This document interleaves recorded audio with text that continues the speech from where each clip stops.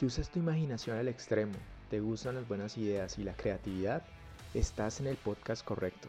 Bienvenidos a Copy Paste. Soy Gustavo Guerra, publicista y redactor creativo con más de 10 años de experiencia en la industria publicitaria. Y hoy vamos a hablar con dos creyentes de la Biblia. Bienvenidos al tercer episodio de la nueva temporada. Hoy traigo desde Argentina como invitados a los creadores de la Biblia de la publicidad. Más que una cuenta de Instagram, estos chicos están creando toda una comunidad en torno a la publicidad, la creatividad y el humor que existe en estas dos disciplinas. Hola chicos, ¿cómo están? Gracias por estar acá. Hola Gus, ¿cómo estás? Un placer. Bueno, antes que nada agradecerte por habernos invitado a participar de este capítulo. Yo siempre había querido estar en un podcast, así que nada, estoy muy contento de poder estar acá, de poder participar en esto, ¿no? Bueno, cuéntenme un poco de ustedes, quiénes son y qué hacen. Y bueno, nosotros no solemos decir mucho nuestros nombres, pero bueno, yo creo que hoy podemos hacer una excepción. Yo me llamo Enzo, trabajo como director creativo. Nada, soy redactor y además hago ilustraciones y tatúo hace unos años también, pero más como un lado B, digamos. La mayoría de mi tiempo está volcado en la publicidad, pero nada, siempre he hecho cosas relacionadas a la creatividad. ¿Cómo nació la idea de crear la cuenta y el contenido de la misma?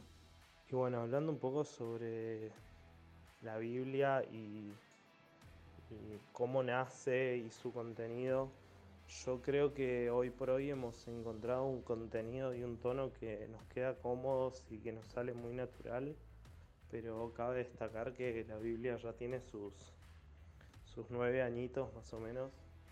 What? Y nació siendo una fanpage de Facebook. Era algo que en un momento teníamos como proyecto cuando yo estaba estudiando publicidad.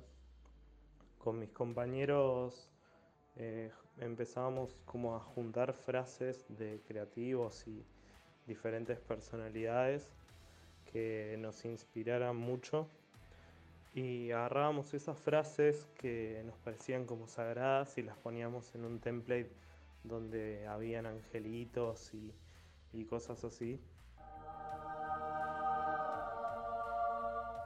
Quienes sigan a la Biblia desde hace mucho tiempo quizás se acuerda un poco de lo que estoy hablando. Pero bueno, eran todas pinturas así como cristianas. Y nada, por eso es que también había salido el nombre de la Biblia. Pero bueno, nada, como te contaba, era un proyecto que teníamos con mis compañeros del curso. Entonces, nada, una vez finalizado, eh, cada uno empezó a tomar su rumbo. Hubo gente que ni siquiera siguió en publicidad, lo cual es muy común, creo, en esta profesión. Y empezamos a quedar menos hasta que en un momento quedé solo yo manejando la fanpage. Así que ahí también fue cuando entra Fermín, que ahí creo que hay un quiebre grande para la página. Fue cuando empezamos a encontrar un tono y fue cuando pasamos de tener más o menos 5.500 seguidores a tener 30, 40.000 en muy poquito tiempo. O sea, fueron como Fermín entró, yo me volví a poner las pilas y empezamos a laburar bastante en la página y fueron unos años donde empezó a tener muchos más seguidores. Después, bueno, nos pasamos a Instagram y tuvimos que volver a empezar de cero, pero creo que esa es otra historia. No sé, Fermín, si querés contar un poco más sobre el contenido actual. Yo que ya conté toda la historia previa. Hola Gustavo, hola Enzo, gracias por invitarnos. Estamos muy contentos de ser parte de un podcast de publicidad. Sumando o contando mi perspectiva de cómo me metí en la Biblia, Yo lo conocí a Enzo por ser admin, yo de una página que se llama La Oreja y él era admin de La Biblia. La Oreja también era una página de publicidad, entonces nos empezamos a hablar por ahí, nos hicimos amigos y no me acuerdo bien cómo fue, pero en un momento, no sé si me invitó o le dije, pero empecé a hacer también contenido en La Biblia porque me parecía muy divertido y catártico hacer memes de publicidad, me parece que son súper necesarios para sobrellevar el día a día de una agencia. Y nada, ahí nos embalamos y empezó a crecer el proyecto. Y me encanta esto que decís de que ahora se está transformando en algo más que una página de memes y más en una comunidad que me parece que más allá de que el humor es súper útil y necesario, también está buenísimo tener una red de gente que está en la misma que uno y poder hacer consultas y pasarnos material, que es un poco todo lo que empezó a pasar en el Discord de la Biblia. Listo, perfecto. Y ya para adentrarnos en el tema de hoy, ¿qué tan importante creen que es el humor en la publicidad? A mí personalmente, en general al principio de la carrera me gustaban más las piezas ingeniosas, con un tono más gracioso, pero si se quiere con un humor más irónico o sarcástico. Y a lo largo de los años me fui encariñando también con el humor más absurdo o tonto y le encontré también que tiene una belleza. Niños, hay tres formas de hacer las cosas: la correcta, la incorrecta y al estilo Max Power. ¿Esa no es la incorrecta? Sí, pero es más rápida. Y después, nada, me gusta todos los tipos de tonos de comunicación. Me gustan los comerciales que te hacen llorar, me gustan los comerciales que te hacen reír, me gustan los comerciales que te hacen pensar, me gustan los comerciales que te sorprenden, como que cada marca y cada brief, yo lo comparo mucho con la actuación, porque me parece que tiene un poco eso de interpretar un papel de cierta manera.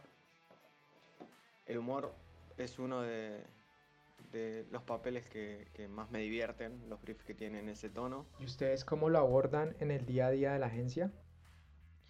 Y el proceso para elegir el tono en general viene de planning. Muchas veces la marca ya tiene un tono ya que viene trabajando, entonces se suele seguir trabajando en lo mismo, salvo que sea un reposicionamiento o quizás un pitch o un brief nuevo donde no especifique, o si se quiere adrede cambiar el tono de la marca. Pero en general es algo que se charla mucho con estrategia. Claro, y es que, ¿qué sería la publicidad sin el humor? El humor es un gran recurso que usamos para detonar la complicidad con el consumidor. El humor desata sentimientos positivos y ayuda mucho a generar recordación y asociar el producto que vendemos con esa percepción. Otro de los beneficios de usar el humor en la publicidad es que permite crear mensajes más versátiles. ¿Cómo así? Pues mensajes que le llegan a un público heterogéneo y más amplio. Y con todo el boom de las redes sociales, muchos spots publicitarios o comerciales suelen ser compartidos, y más si nos arrancan una sonrisa. Entonces es bueno pensar en usar el humor como un recurso para su creatividad. Ya para terminar, chicos, ¿tienen algún consejo, algún tip para estas nuevas generaciones de creativos que nos escuchan? Me parece que lo más valioso para alguien que está arrancando y que seguramente va a transitar por la inseguridad que todos tenemos, porque el otro día lo vi en un posteo de Anselmo Ramos que decía que todos los creativos somos inseguros, todos los creativos sentimos que no somos creativos o que somos chotos o tenemos eso que se llama síndrome del impostor, que es la sospecha de que en cualquier momento se van a dar cuenta que no servimos para el trabajo y nos van a echar a la mierda. Entonces lo primero que me gustaría decirles a todos esos estudiantes que están arrancando es que la creatividad es una cuestión de voluntad. Todos podemos ser creativos, todos podemos ser creativos. No se autolimiten porque sienten que no es para ustedes, porque no son creativos o porque alguien le dijo que no pueden ser creativos o que tienen que dedicarse a otra cosa. No importa, si ustedes quieren hacer esto, les va a terminar saliendo. No importa el nivel donde estén, nadie tiene todas las respuestas en creatividad. De hecho, si tenés todas las respuestas, lo que tenés que hacer después es pensar algo nuevo, porque esto tiene que cambiar constantemente. Así que ese sería el primer consejo. Si tienen ganas de ser creativos, sean creativos, quédense tranquilos. Si son muy malos ahora, sigan haciéndolo y se van a volver mejores. Es práctica nada más. Y después, que esto también se aprende mucho de las personas que te rodean y que es muy importante rodearse de la gente que uno se quiere parecer. Así que para los que están empezando les diría que investiguen qué agencias, qué profesionales de la creatividad, de donde sea el país que ustedes sean, les gusta y que traten por todos los medios de empezar a trabajar con esas personas, aunque sea de lo que sea. Puede ser que empiecen con otro puesto diferente, puede ser que empiecen bien de abajo, desde trainee o desde junior, o que quizás hasta si pueden tengan que hacer un sacrificio económico y pasar de un trabajo mejor remunerado a uno donde les pagan menos. Pero si es esto lo que los hace felices, a la larga les va a rendir. Así que esos dos consejos. Si quieren ser creativos, sean creativos y júntense con los creativos a los que se quieren parecer. Listo chicos, muchas gracias. Y gracias a todos ustedes por escucharme. Los invito a que me sigan en Instagram como @copy_podcast. Ahí encontrarán más episodios, mucho contenido gratis y mi curso Copy Total. Adiós y sigan escribiendo hoy las ideas del mañana.